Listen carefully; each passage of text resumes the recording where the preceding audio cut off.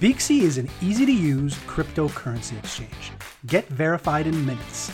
Buy and sell popular cryptocurrencies on a safe, compliant, insured U.S. exchange.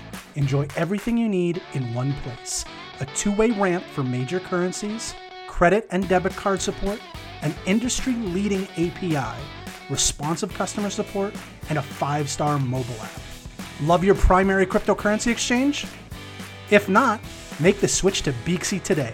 Visit Beaksy by clicking the link in the description.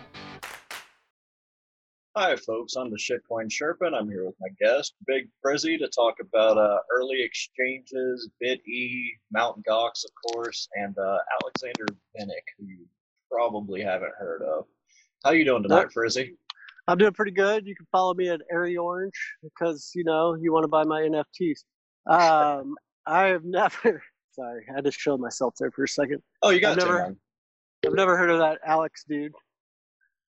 No, I don't think most people have, and he's going to really come into play towards the end of the story, but it's kind of interesting how he ties in. I think most people have heard about MtGox, and, even if you're not around in the early days, then you've at least got like a periphery awareness of that whole scandal.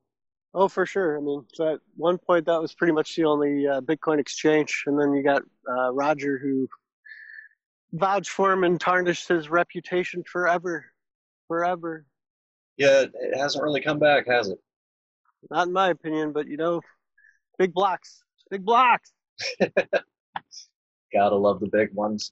All right, so I'm going to just dive right into this. I've done a lot of research, but I mean, I could do an episode just on the fuck-ups that MtGox made personally, and this goes a little bit more broad with it, so I'll try to blaze through it as best I can, maybe at least a decent clip. So in the beginning, Bitcoin was, of course, peer-to-peer only. That was the only option, and as you can imagine, it was kind of hard to determine a price because there weren't any actual markets. So this Bitcoin Talk user, New Liberty Standard, established one of the first pricing models and basically became the first exchange, but not really how we would think of it. They had a formula for figuring out what the current price of Bitcoin should be, according to them, and offered to buy and sell from users on PayPal. So you had the obvious worry about chargebacks, and it functioned well enough to kind of set a baseline for Bitcoin price. Yeah, for sure. In the early days, I think most people are pretty honest, or at least trying to live the ethics that we've all learned and seen pooped on. Yeah, absolutely. And I mean, I read a lot about people using PayPal in the early days, and while there were a couple of cases of people doing chargebacks, it wasn't that common. So I think New Liberty Standard actually gave, their history with PayPal and chargebacks at one point and said, it was really just a small percentage of their overall how much they had done. But anyway, so it also kind of helps establish the idea that Bitcoin's price should follow the cost of mining. And the exchange rate they had was calculated by dividing $1 by the average amount of electricity required to run a computer with high CPU for a year, 1331.5 kilowatt hours, multiplied by the average residential cost of electricity in the US for the previous year, which was like 11 cents at the time, divided by 12 months, divided by the number of Bitcoins generated by New Liberty Standard's computer over the preceding 30 days. It loosely followed the electric cost of a miner, sort of, kind of. Mm-hmm. As best you could. I mean, imagine back then when you could mine on a halfway decent computer. Yeah, exactly. I mean, you're just talking about a normal computer with a decent CPU. And you could actually, pump some out. And so the idea of buying Bitcoins was kind of weird to some of the folks on Bitcoin Talk, at least back then. But so the earliest exchange rate that they listed on their archive site shows Bitcoin exchanging for $1 for 1,309 Bitcoins on October 5th, 2009. I am game at that price. So For sure. God, For sure. and I mean, it came and went with them because you saw that go down, just over the course of about 2 months. It's really cool how they had, his day-by-day price listed for Bitcoin and everything. And at one point, $1 only bought about 900. So it really kind of changed dramatically even then. So what do you just list the price on Bitcoin Talk? Once a day? They had a site, and so that was linked in their profile, I believe. Okay. And so, if anybody wanted to buy or sell Bitcoin, they would just go there and see what today's price was and, shoot them an email. Simpler times. It'd be nice to have one price per day. I know, right? And it's crazy. Just thinking that one user is providing all of the cash liquidity for Bitcoin at that point, kind of. Right. I mean, I'm sure other people were doing peer-to-peer trades, but you can't really figure out a price without any publicly available data, I don't think. Not without guessing, that's for sure. No, yeah, I mean, you're just guessing otherwise. So on January 15th, 2010, the first actual exchange was proposed by a user by the name of DW Dollar. And to give you an idea of how basic this was, the first location listed for this exchange was just their IP address. You could still go back and you've got right there, the original owner's IP address just all over Bitcoin Talk. And that's where you went to get it. It was very basic, and they ran on testnet and everything at first, and encouraged people to, come on there and try everything using fake Bitcoin and fake dollars. But it was the first time that you had an exchange, a real, actual exchange. Let's see how it spirals out of control from there. Oh, yeah, because they always do, don't they? Well, you have a good thing, and then you attach money to it, and obviously Bitcoin is a monetary exchange, but I see the state of exchanges now, from the tiny ones to even the larger ones, being a little bit sketchy. Yeah, one thing that I've kind of found over the years is that they don't scale well. Like, you can have a really decent exchange with a few users, and as they get bigger and bigger, they just screw up more and more. You saw that with Coinbase and all of their mini scandals, like hiring the black hat hackers. You've seen it with Binance and getting hacked a couple of times and having user data leaked. Yeah, I mean, considering rolling back the chain, I mean, come on. Yeah. So, yeah, that just seems to be kind of par for the course. So you had people arguing on and off at this point in Bitcoin Talk about, how Bitcoin wouldn't have value unless it was exchanged directly for goods and services as a currency, versus the people who wanted it basically speculatively traded as a commodity, Mm-hmm. And a novelty kind of at that point.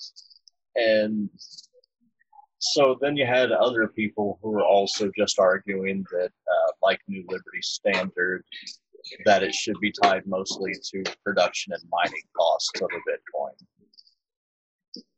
So DW Dollar pushed ahead despite all of that and encouraged users to try and find bugs in the test net. There were quite a few with passwords and other stuff, which they were able to get fixed, before actually opening, which is kind of a novel way of doing it. But on March 16th, 2010, the exchange was open for real trades.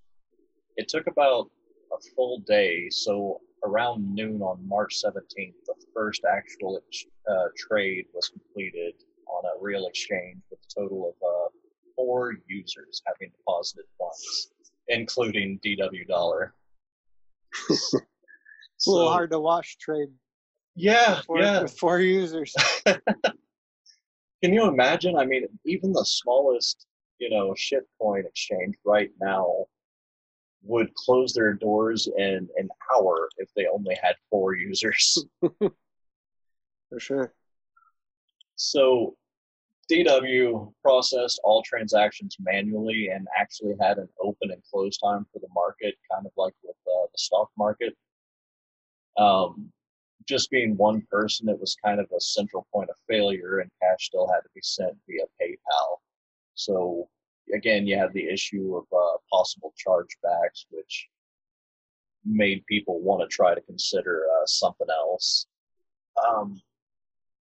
On and off ramps for exchanges have been a problem from the start, and they're still kind of a problem, in my opinion. Yeah, I mean, you need to be able to quickly get money on and off as you need it until we get more adoption and people can pay in Bitcoin. I think you've seen some apps like Lolly and Fold make things a little easier to buy with Bitcoin. But as far as,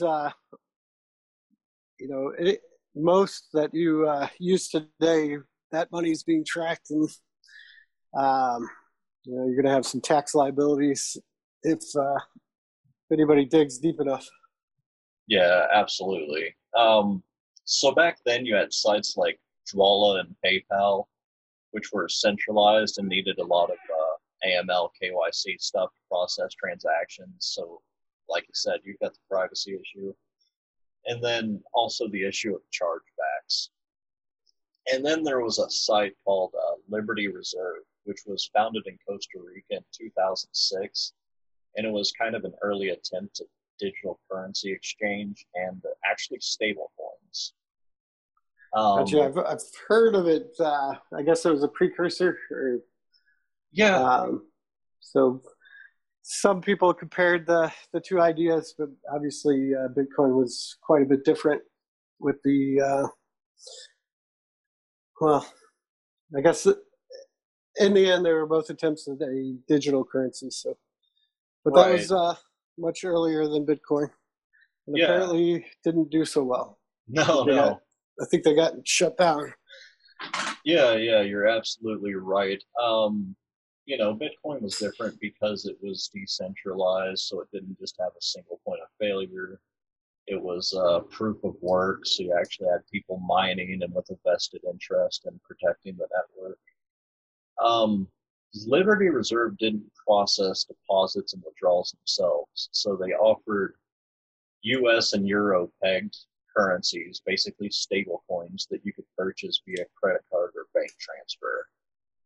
And they also didn't really require anything in the way of KYC or AML, but allowed users to freely exchange the digital currencies and send them to whoever they wanted, which was, kind of a game changer at that point and something that we, kind of all enjoy now to some extent. But back then, that had to be mind-blowing to a lot of libertarians, but also to anybody trying to launder money or anything along those lines. Right. If you have a single point of failure, you're typically going to have some governments after you. Yeah, exactly. I mean, that's why Satoshi just fucking off is the only way that Bitcoin could have worked. People always asking, who's Satoshi? And it's like, well, this is, if we ever find out, it'll be the worst thing that happens to Bitcoin, no matter who it is. For sure. And, in my mind, it wasn't just one person. It was a group of people that, we should never know. That's the whole point, in my opinion. Yeah, absolutely. Liberty was wildly popular. They had about 1 million registered users and about 200,000 in the United States alone at the height. Liberty Reserve's founder, Arthur Budofsky, had previously ran a pretty similar exchange called Gold Age from 2002 to 2006, and they had digital currencies pegged to the various weights of gold. So you had e-gold, you know, years before Schiff even started shitting on Bitcoin. You already had e-gold. But so that all ended in 2006 when Arthur and his partner were indicted on charges of operating an illegal financial business, which is a felony. He only received 5 years of probation, at which point he immediately fled the country for Costa Rica and almost as quickly founded Liberty Reserve, which was just another way of doing what he had just done. Yeah, that tends to piss off the feds, I think. It does. Weirdly enough, it does. So, spoiler alert, Liberty Reserve would be shut down in 2013 when U.S. federal prosecutors invoked the Patriot Act after investigations by governments in 17 countries. Budofsky and 6 others were charged with money laundering and operating an unlicensed financial transaction company. Authorities claimed that Liberty Reserve was used to launder more than $6 billion in criminal proceeds during its operation. Damn, son. I know, right? He did pretty well. I mean, before he didn't. Right. I wonder what his cut was of those billions. Yeah, that's a good question.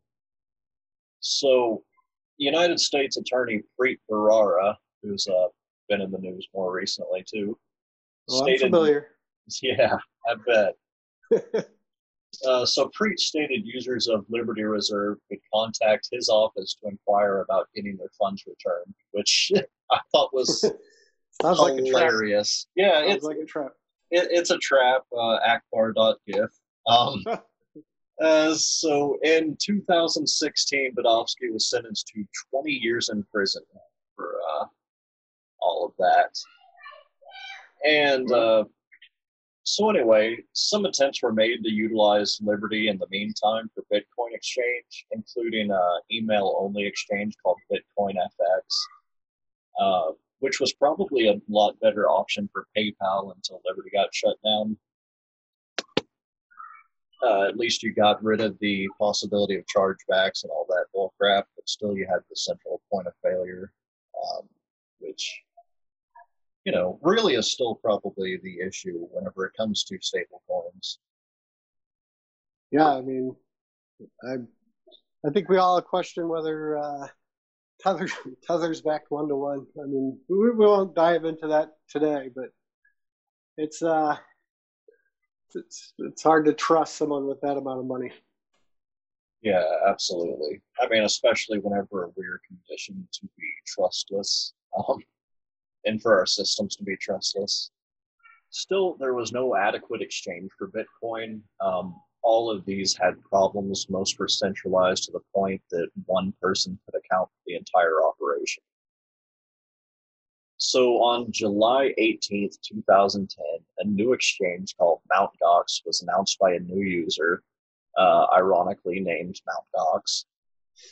I'll blow past the common knowledge stuff about Jed McCaleb of Ripple and Stellar fame, originally working on it as a trading platform for Magic the Gathering cards, and then, selling it to Mark Karpelis in 2011. And I'm just going to focus on the evolution and the issues with MtGox because I think they're the interesting part of the story. So sounds good. I think people can do their own research on that one. Yeah, absolutely. I mean, just as recently as 2017, I'm sure they could have visited many Twitter feeds and heard all the bitching in the world about MtGox and all the great history and, death threats against Karpelis and whatever else. Right. I mean, have they settled all of the... I don't know. I know that the settlement was always looming for people. They're going to just dump all the Bitcoin. They're just going to dump all the Bitcoin. But anyway, that's not what you're talking about. So yeah, I believe they have dumped all the Bitcoin. I don't know as far as users getting back their funds. I'm not sure how much actually ended up getting back to folks, but I do know that they finally ended up dumping all the custodial funds. Gotcha. So, unlike Bitcoin Market, the site was always online, it was automated, and it had a clean interface and dedicated hosting. So, it was a big game changer in that regard. In the beginning, they charged a 2% spread between buyer and seller, with both users just seeing the prices listed as the price that you would pay after that 2% spread was accounted for. So this probably created some great opportunities for arbitrage. Bitcoin market had a cool down period between market close and open, and generally had better prices for buying Bitcoin, while MtGox generally had better prices for selling. After some discussion, MtGox eventually dropped their spread entirely and ran completely free, minus the PayPal charges for a while, eventually picking up, a more normal fee model like we're used to per trade. Like, users were even donating to the exchange back then. They made up for the first chargeback that happened to, I guess it was Jed at the time. And it was just kind of crazy to see to see a for-profit exchange that's getting all of these donations and everything. For sure. The early days where people weren't as sketchy. Yeah, actual community feel to it. I feel like that's going to change here shortly as we move forward in the timeline. Oh, hopefully. So, like, between 2011 and 2013, MtGox was eventually handling about 70% of Bitcoin transaction volume, but they were also hit by a sort of never-ending string of exploits, hacks, scandals, and lawsuits.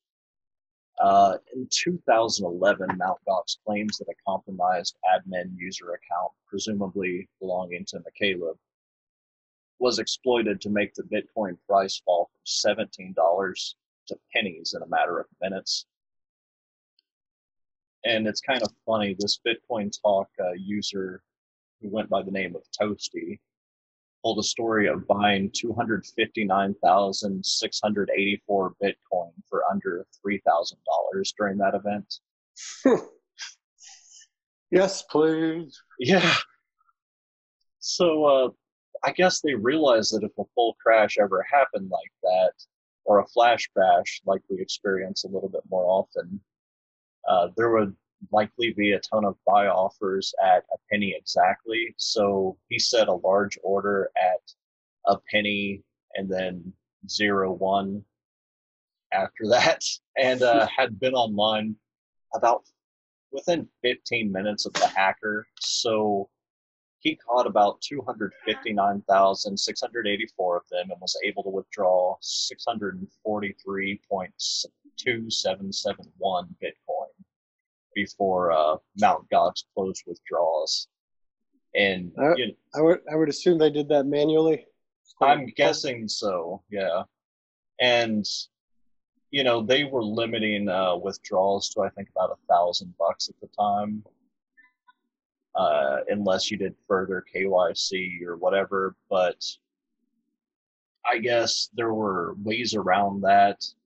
Kevin explained in the thread that he had decided against that, and then he had also decided against selling the Bitcoin to crash the market again, but selling it into more of his buys. Basically because he didn't want to appear as sketchy, but that sort of ends up happening anyway because he made out with so much in Bitcoin. Like, about the time that he posted that, I think even the 643 that he got out of it with was probably worth about 10 grand. So, a lot of other users though caught, different low bids and were able to withdraw some of them or all of them, but, a lot of suspicion on Kevin. So, MtGox was publicly claiming at the same time that the sell order and the buy order were from the same account. Again, pointing the finger at our friend Toasty Kevin. And so that's when Kevin posted his thread and told everyone about how he had tried messaging Mark Karpellis, or Magical Tux as he went by on IRC, only to be ignored while they issued a false statement about it. And after several users kind of poked at Toasty about this and about his motives for posting the thread, he went ahead and put the 643 into an escrow account with conditions that he could either send it to the Bitcoin faucet as a donation, or, if he was arrested, obviously be confiscated, but they didn't have a whole lot on him anyway, or that he could get the Bitcoin back within a month from the escrow company. And I couldn't find any more posts from him concerning the escrow. He just kind of goes on back to normal after this whole affair. So I'm guessing that he was able to collect the 643 Bitcoin and call it a win. Yeah, it's tough. I mean, you got the market, and that's not in his control, but the ethics of the whole situation kind of puts you in a tough spot. I would probably, I don't know what I'd do in that situation. Maybe disappear? Yeah. Who knows? Yeah, it's hard. I mean, I think if you had to ask most of crypto Twitter right now, hey, if you just lucked out and by some screw up at an exchange, you got 643 Bitcoin in your personal wallet, would you give it back to the exchange? Or I think we know the answer to that one. Yeah, but, I think that doesn't mean it's the right thing to do. But it would be a tough decision with someone with some scruples, we'll say. Yeah, most definitely. So MtGox, however, was stating publicly that they were going to reverse the transactions from around the time of the hack. And this is problematic for a lot of reasons. One, because it kind of broke their own terms and conditions, which at the time stated you are trading with other users of MtGox. MtGox does not act as a counterparty to any trades. And this was a user account that had been compromised. It was password. The password had been hacked, and somebody had gotten into that one account and crashed the market. And so, it brings up a lot of problems, because then if other people get hacked in the future, are you going to reverse a ton of trades to help them too? Or, it causes a lot of problems and questions. For sure. And then secondly, a lot of users like Toasty had been able to withdraw coins before, they shut withdrawals. And so if they reverse those trades, you would essentially be creating air coins, or Bitcoin that didn't actually exist, but instead was just entries on their own ledgers.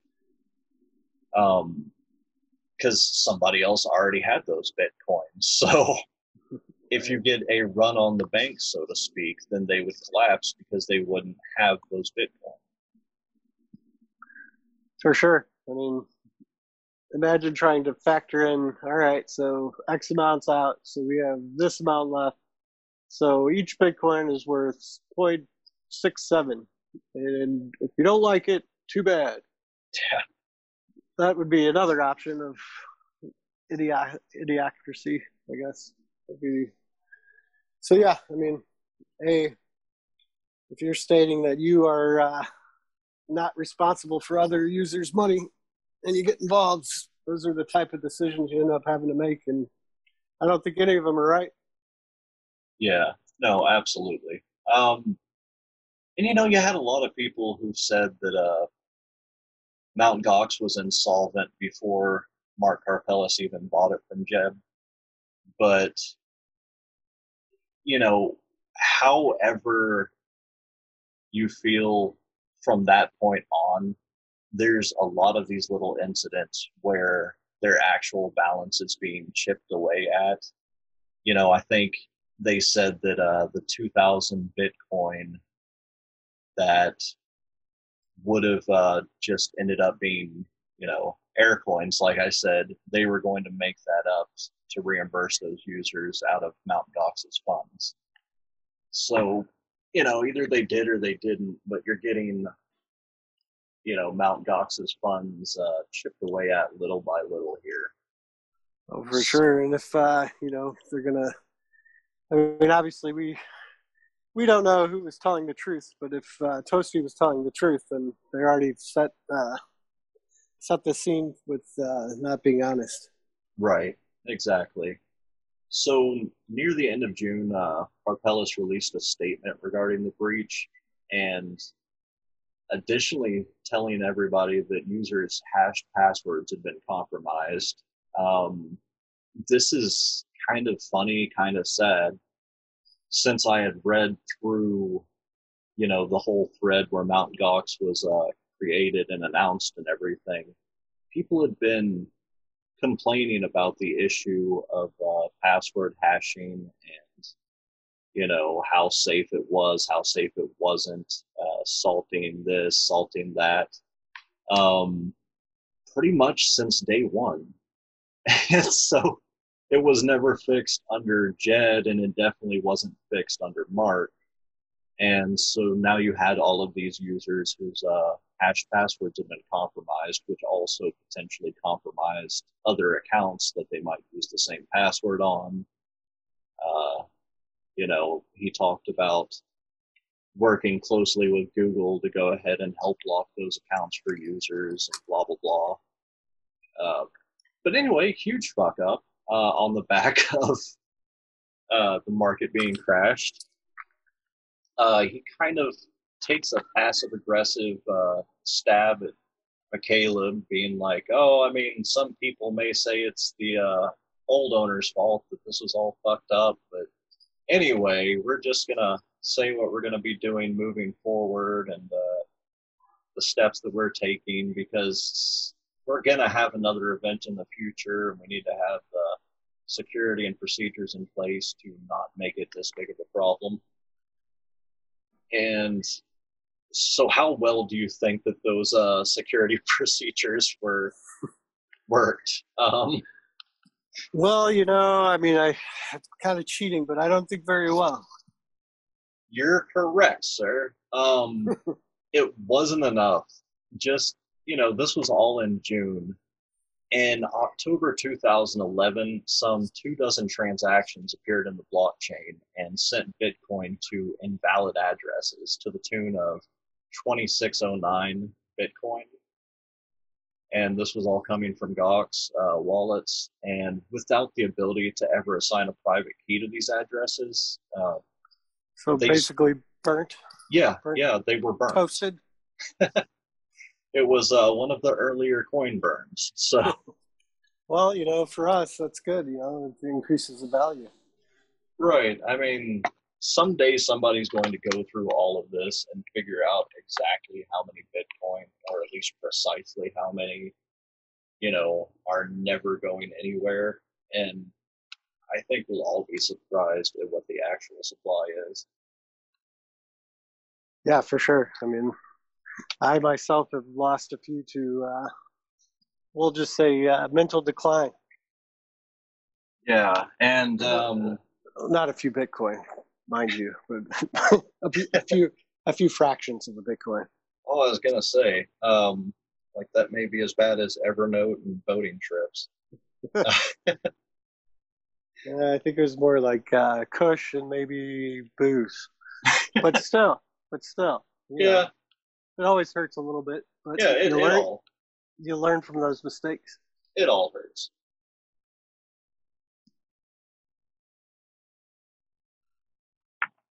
All right, so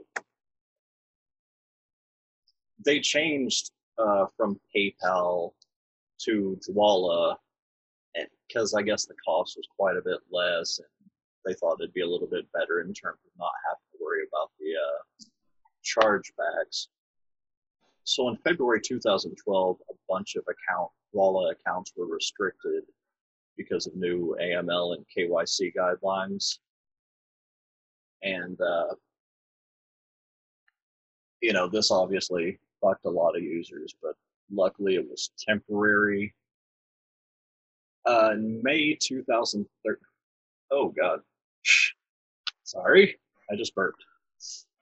That's all right. I was still thinking about know your customer. It always seems that somebody pops up and they're lax on that for a while until they have to start kicking it in, and then people move to the next guy who's lax on it, and the cycle continues.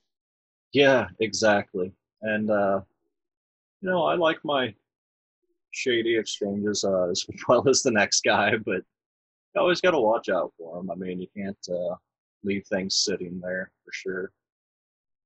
Oh, no. So in May 2013, CoinLab filed a lawsuit against MtGox for breach of contract. They were basically supposed to get MtGox's U.S. customers following all these AML KYC issues, and that never occurred. And so about 2 weeks after they filed that lawsuit, MtGox's exchange wallet account was frozen by Homeland Security using the Patriot Act for operating as an unlicensed money transmitter. The old Patriot Act strikes again. Yep, I mean same thing that shuttered Liberty Reserve. So yeah, if you're a threat to the U.S. government or the economy, then you're kind of fucked if they can reach you.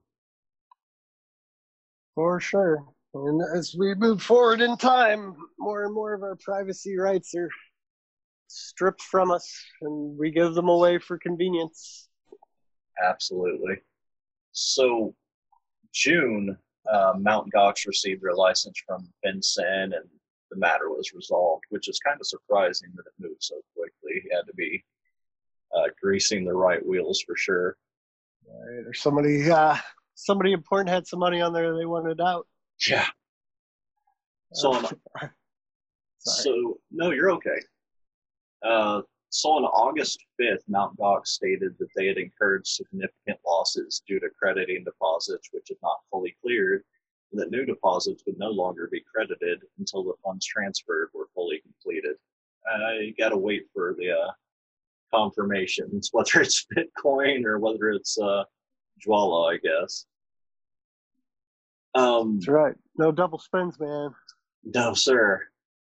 And so they issue a press release on February 10th, 2014, stating that the issue was due to transaction malleability. They said, a bug in the Bitcoin software makes it possible for someone to use the Bitcoin network to alter transaction details to make it seem like sending of Bitcoins to a Bitcoin wallet did not occur, when in fact it did occur. Since the transaction appears as if it has not proceeded correctly, the Bitcoins may be resent. MtGox is working with the Bitcoin Core development team and others to mitigate this issue. Which sounds like so much horse shit, but Mark Karpeles was on board of the Bitcoin Foundation at this point, and he was also hosting the Bitcoin Talk Forum. Something I may have to dive into in another episode, but apparently something awful had been DDoSing Bitcoin Talk and putting up, shitty jokes and memes and everything and harassing the people there. So they moved servers and ended up getting hosting, through Mark Karpeles at this point because he was, on the board, and he was a pretty big guy in the space at the time. Luckily, things like that don't happen anymore. No, never. You don't have to worry about DDoSing or scams. That's right. Wait. Maybe some new people. Maybe some new people are listening. Yes, you do. Yeah. Sorry. I'm sure that if they're listening to us, they probably know that already. I would hope so. So sarcasm tag is implied. They never would mitigate that issue. Like you mentioned at the start, Roger Ver released this video implying that MtGox was basically fine, or as he said, liquid, which he later apologized for and recanted. Oh, man. I can see him sitting in that chair in their office right now. Ugh. Yeah. No offense, Roger, but you either knew that was bullshit or you trusted the wrong people. And I think either way, we know that we don't trust.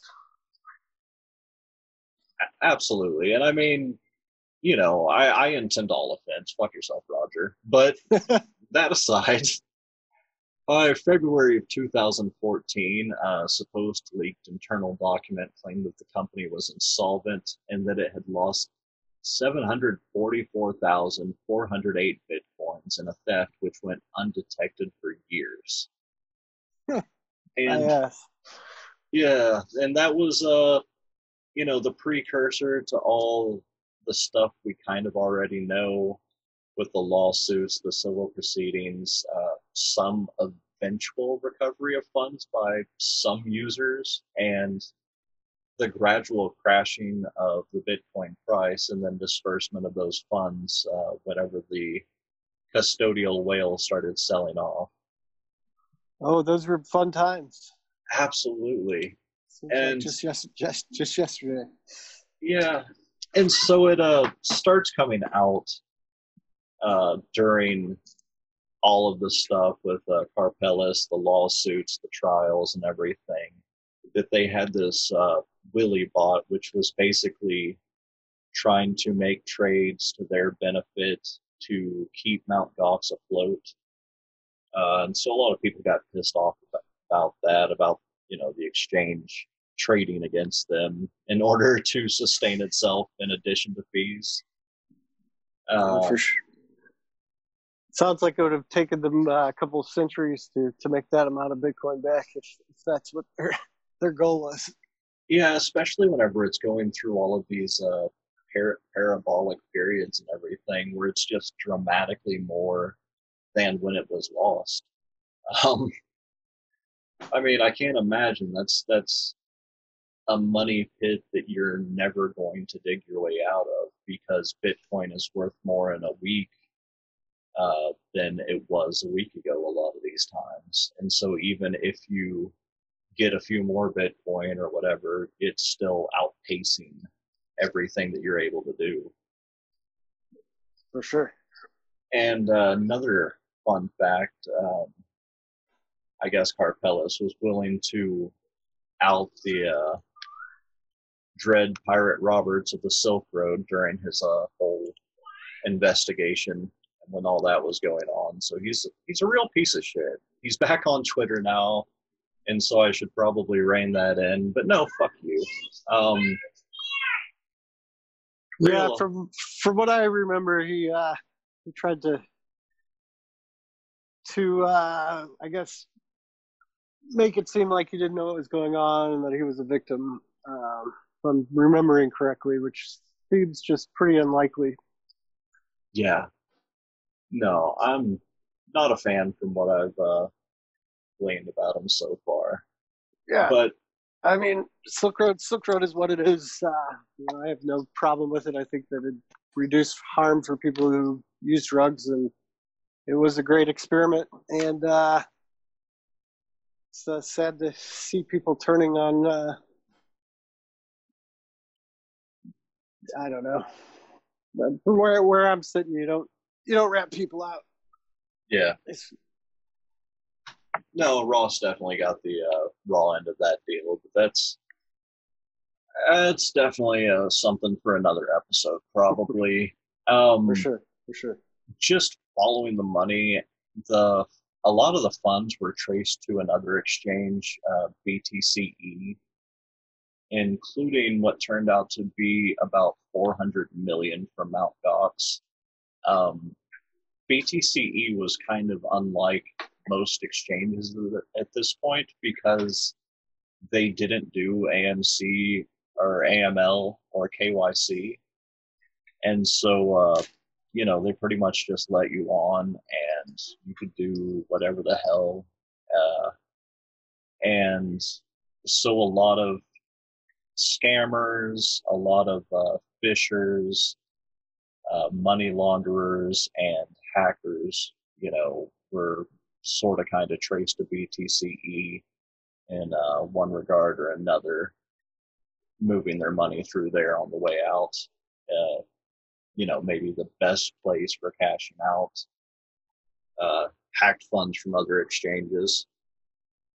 And so anyway, this of course was what pushed MtGox into bankruptcy. So 3 years after MtGox collapses, on July 24th, 2017, our old pal that I mentioned at the start, Mr. Alexander Vinnick, was arrested on a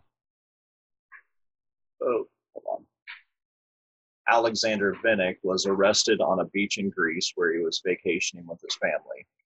When he was taken into custody by U.S. agents, Vinnick, who was charged with 21 counts of money laundering and other related charges, was logged on to his BTCE account on a cell phone. So, now I'm remembering. I remember that story. Yeah. The name was not ringing a bell, but I think they tied him to laundering money for the Silk Road as well as others, right? Well, that's where it gets interesting. Not only the Silk Road, but it ties into some other criminal and well, I'll save that. You're going to enjoy that part. So, according to the U.S. Justice Department, Vinnick, who was 39 at the time, was allegedly the mastermind behind an international money laundering scheme that had processed over $4 billion in cryptocurrency transactions, including MtGox's stolen bitcoins. So, after his arrest and the unsealing of the U.S. extradition order, Russia filed a court order in Greece seeking to have him returned to Russia, purportedly to face charges in a case of small-scale fraud. France later filed its own extradition order, and he was moved to France and elsewhere. I don't think Russia ever did get him back. Sorry, Vlad. Right. Seems like the U.S. usually ends up winning those kind of trades, if you will. But 2 years after his arrest, on July 25th, 2019, U.S. prosecutors filed another complaint against Vinnick and BTCE, moving to seize about 100 million frozen BTCE accounts for alleged violations of U.S. banking laws. About the same time, his partner was moving to create another exchange, pretty much just like BTCE, and to reimburse users for the frozen account funds using their own tokens. And we'll meet up with that part of the story in just a minute, but this is all going on kind of at the same time. Yeah, that sounds, there's some red flags going off when you try to mark frozen funds with your own token, but I guess we'll get there. Yeah, oh God. I just imagine if Cryptopia had tried something like that. I'm still waiting for that grant guy to give me my monies. Yeah. Fingers crossed. Don't hold your breath. Yeah. I'll read an article from time to time, but I've counted that money gone. Yeah. No, it's a good thing to do. So July of 2017, a group of enthusiasts with WizSec released their findings related to the MtGox hack. And CoinDesk reported it as at roughly 6 o'clock p.m. UTC, WizSec released a report which stressed that at this time, there's nothing to definitively connect Vinnick or a related alias to the theft of funds from MtGox, but rather the connection is with the subsequent laundering of that money. In the interview, the firm said its newly published work was not timed to coincide with the news events about Vinnick's arrest and BTCE being frozen, but rather it was inspired by it. WizSec told CoinDesk that the news today rather added a missing piece to its investigation, namely the connection between the MtGox heist and BTCE. Instead, its focus was on tracing stolen MtGox coins across the blockchain to a network of wallets they had long known were involved in money laundering. Notably, this network of wallets was also found to have contained coins connected to a hack on MtGox in 2011, as well as a hack on an exchange called Bitcoinica in 2012. Those accounts, according to the researchers, could be tied to an online account, WME, on Bitcoin Talk, which the firm identified as being owned by a person named Alexander Vinnick prior to today's developments. The finding allowed WizSec to add new context to another clue: the fact that some of the coins connected to the thefts seemed to go through a unique avenue within BTCE's public wallet architecture. According to the firm, some coins went directly to what they believe was a second-tier wallet, an irregularity that wasn't previously explored. The finding, coupled with Vinnick's alleged connection to the exchange, prompted the firm to pin the blog post. The funny thing about WME is that they were a Bitcoin Talk user who, in their history, had, quite a bit of conversations on there, but also they had posted this thread where they were issuing complaints about crypto exchange being a scam. I don't know that I'd ever really heard of this place, but it's crypto, the letter X, and then change. I'd just like to chime in and say, if you're going to start your own exchange, be a little more creative, folks. Yeah. Yeah. I mean, at least Cryptopia was, was at least, you could call it Craptopia because of all the shit coins you could get there. But it's just not very creative with these names.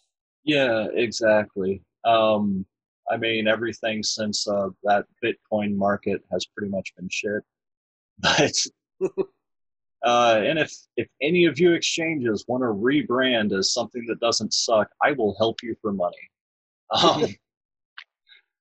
But anyway, so WME posted numerous screens showing conversations between himself and crypto exchange staff and demanding his clean money. And then he further fucked himself by showing a letter from a lawyer, and he didn't redact his real name on the letter from the lawyer. And it was Alexander Vinnick, of course. And demanding that his funds be released. In the meantime, like I had mentioned, we've got this going on. Within days after BTCE was seized, a new Russian-based cryptocurrency exchange appeared, spearheaded by one of Vinnick's partners at BTCE, Bilyuchenko, another man who is a frequent trader of currency on BTCE. Dmitry Vasilyev was also involved.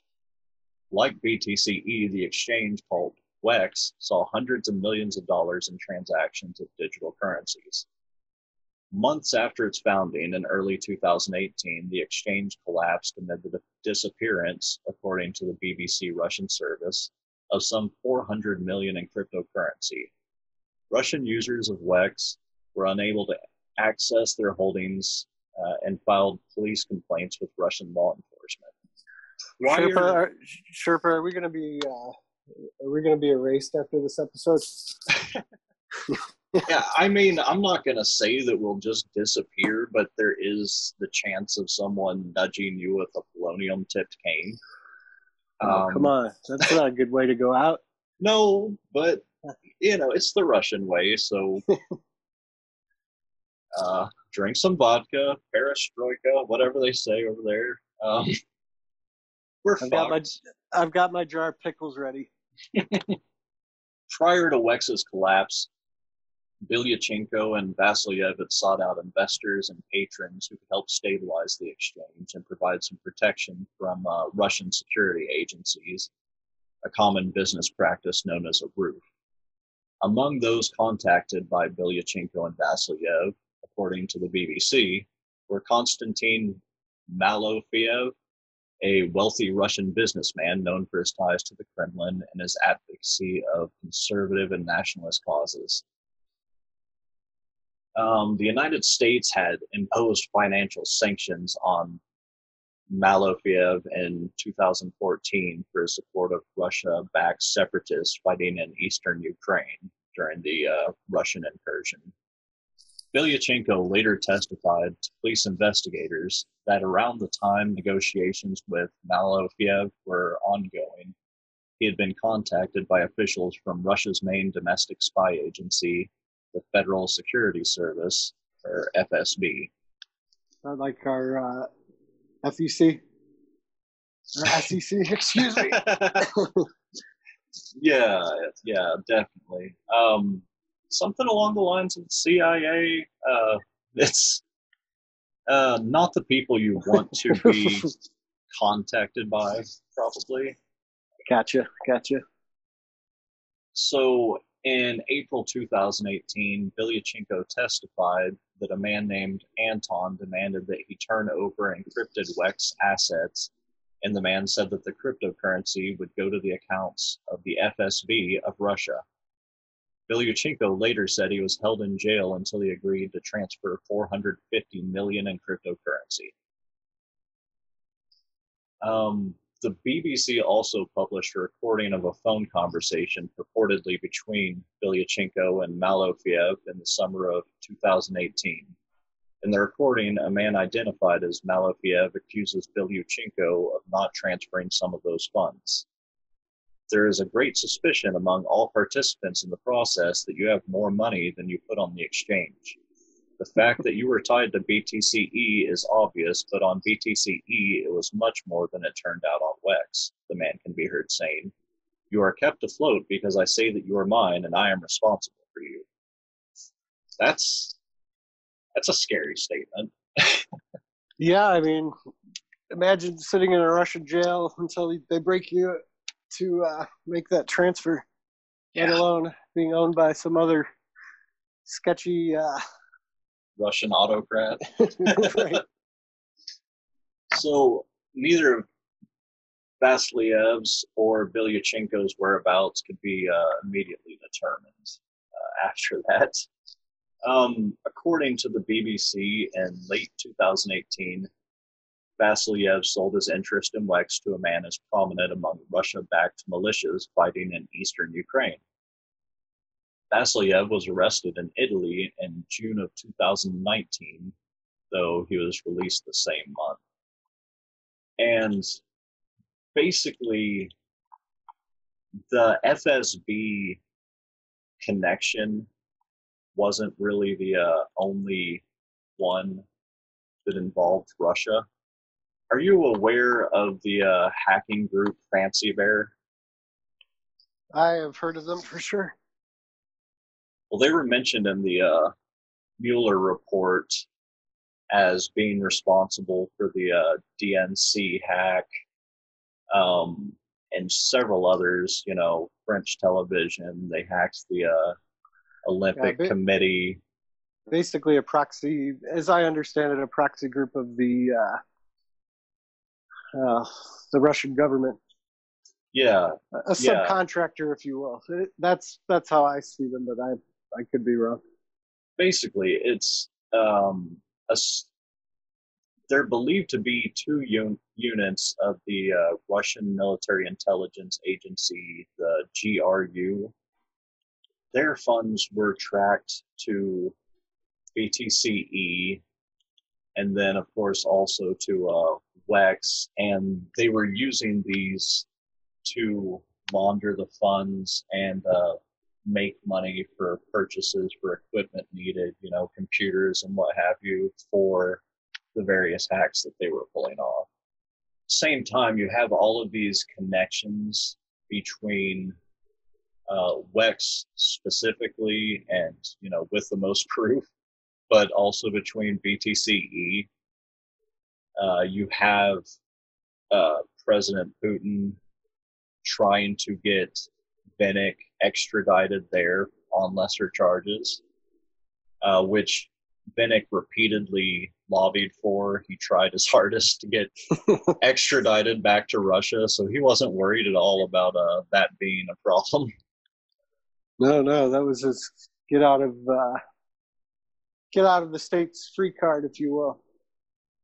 Yeah, absolutely. And so, you know, the U.S. had all of the servers and everything from BTCE, so they had an awful lot of proof of what went on there and could, track the blockchain transactions, of course, as Wait, anyone can. they're not private? What's that? I was being a shithead. Yeah. No, sir. They weren't using Monero, unfortunately. Wait. It's a public ledger? I'm confused. Right.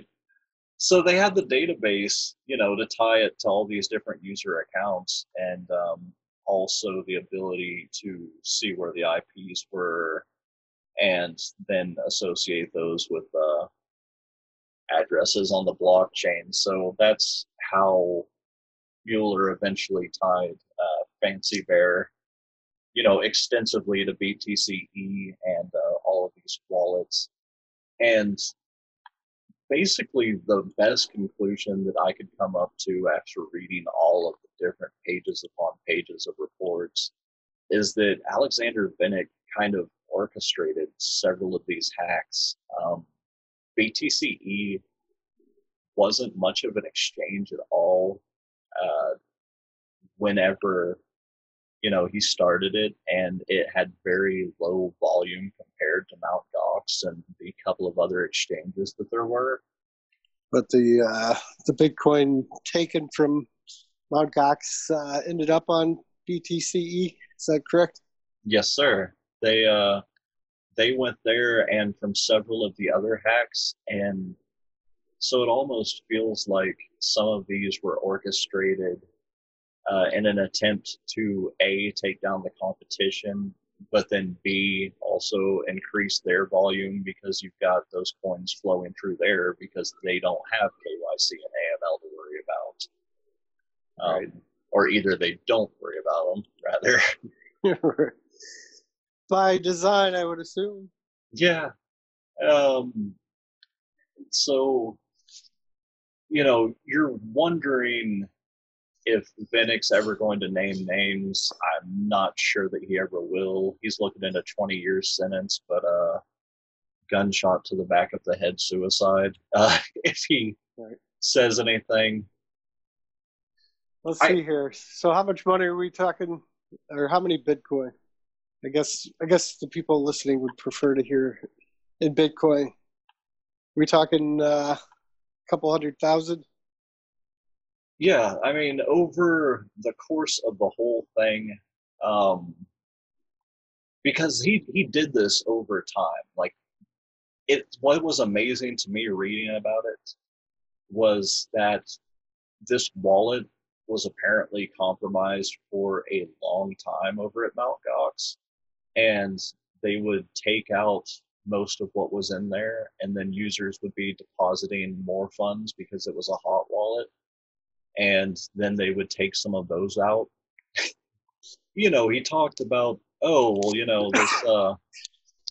this went unreported for years, and figuring out years. Right. Yeah, I mean, once or twice, but it seems like you'd notice if someone was siphoning funds from you for years. Yeah. But I guess if you feel like you got the money coming in and you were, never mind. Sounds like it's probably pretty obvious. Yeah, and they had lost 744,408 bitcoins just in that one hack. And probably a significant amount otherwise at different points. They were really screwy about some stuff. Like, I saw IRC logs of Magical Tux, who was Carpellis, just kind of trying to prove that they were still solvent, and so he had transferred like 444,000 Bitcoin to one wallet to prove it, and then another user was like, "Oh, we'll transfer it to this other wallet for 42.42, something like that." And so he's like, "Yeah, blah blah blah."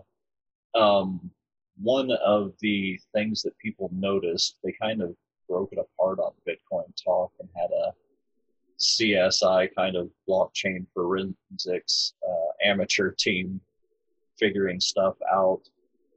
And they found this old wallet that he was using to transfer some of these that still held funds, which I think is where the 90,000 or so Bitcoins that ended up being able to go back to users eventually came from. Gotcha. But do people still use IRC? I've never been on it. I'll admit that. I've read about it. I think that was almost more popular than Bitcoin Talk for quite some time, but I've never fired it up, if you will. Yeah, I've never really used it for Bitcoin or crypto related stuff, but I mean, I've been on IRC for ages, and it's definitely past its glory days. So you have so many programs like Discord that have just kind of taken IRC and made it a lot more user friendly and a lot less issues, a lot less revealing of certain details and otherwise. I mean, Gotcha. Unless you took certain steps, then your IP was visible whenever you were on IRC in a channel. So, well, as old as I am, I've probably been on it. I didn't even realize it. I don't know. Yeah, IRC is an interesting place. I was on there getting, free movies, games, and all that crap before Napster even popped up because that's where you went for it. And it was the Wild West, so it's very much like our space. You have these groundbreaking, paradigm shifting technologies like internet relay chat and BitTorrent and then Bitcoin that just explode, and then they go through 10-15 years of absolute craziness before kind of settling down a little bit. Right, but then they're not as much fun, right? Yeah, some of them can get boring, but then they also the ones that are left after the Wild West period are significantly safer. They've learned their lessons. For sure. So that's basically the whole story. This is why I'd asked a question on Twitter the other day, wondering just how many, three-letter agencies were using crypto or Bitcoin or now privacy coins in order to fund, black ops kind of operations or yeah, I mean, it seems like the way to go. Flying a cargo plane with hundreds of millions of dollars on it doesn't seem very realistic anymore. I mean, I think we still see crazy things happening with exchanges. I mean, I'm sure there's some interesting stories between, say, Bittrex and Upbit, or my new favorite shitcoin exchange, Trade Ogre. I mean, I'm not accusing anybody of anything, but with the amount of money at stake and the amount of people who do not know what they're doing, I'm sure there's some news stories developing that people will be talking about in 20 years from now. Yeah, most definitely. And I mean, there's a couple of other just crazy bits to this story, but I mean, they're just kind of on the periphery and everything. Vinnick apparently had a hit out on him while he was in Greek prison, and then went on a hunger strike. Russia tried to get him out due to the hunger strike and his holding in Greece exceeding the legal limit. There was a lot of other crazy stuff related to that, and then him getting sent over to France and the whole tug of war between the U.S. and Russia. Oh yeah, I'm sure they sent him. Sure, they sent him to France after his time ran out in Greece, so that the U.S. could get their ducks in a row to get him here, as opposed to letting him go. Yeah, spent some time in Russian jail, which I would assume is way worse than American jail, but a much shorter time period. Yeah. Yeah, and I mean, if you're him, you're hoping for Russia because it sounds like he has contacts and it sounds like they're kind of on his side.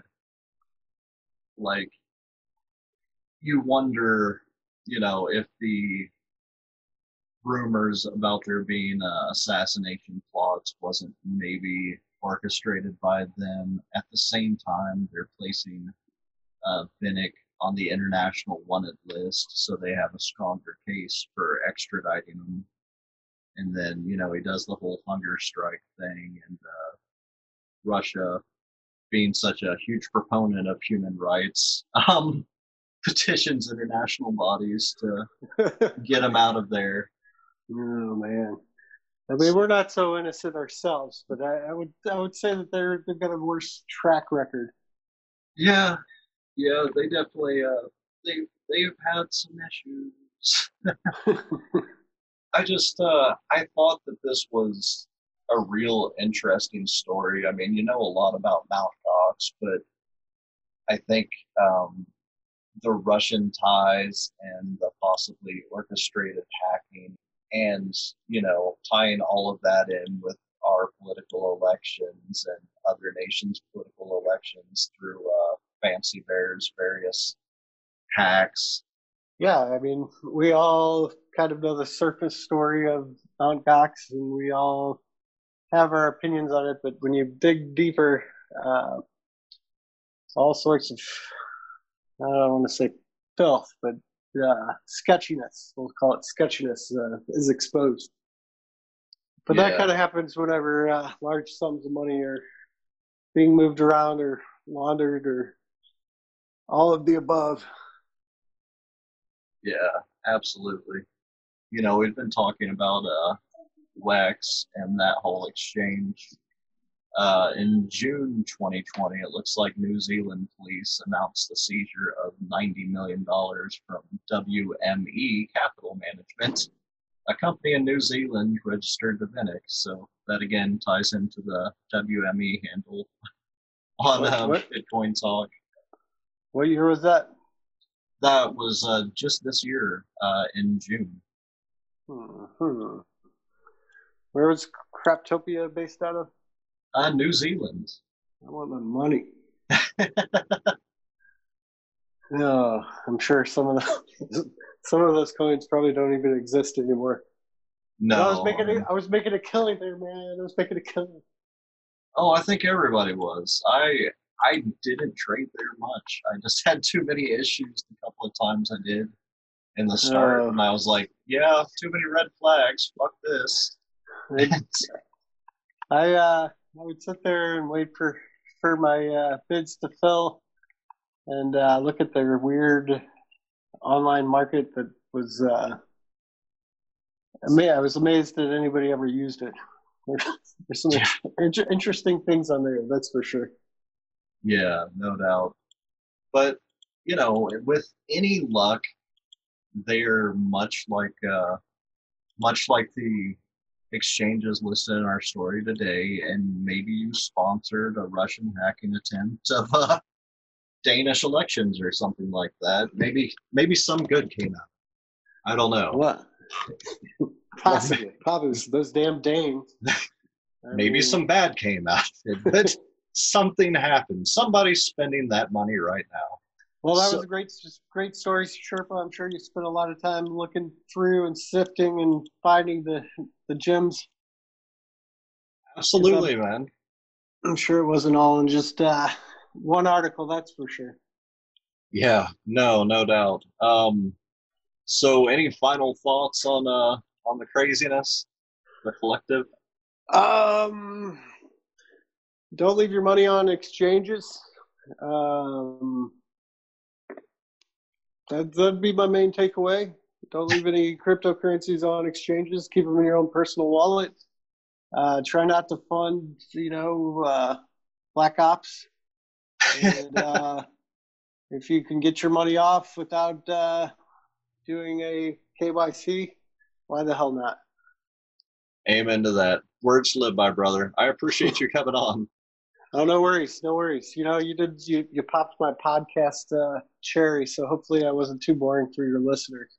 No, absolutely, and hopefully this leaves you wanting more. Maybe you'll start making the rounds, sir. I think I'll just keep making non-fungible token art and hiding out, being a burger. But for you, my friend, I'll jump on from time to time. It was fun, and I learned some stuff. I hope your listeners did as well. Me too. You have a good night, buddy.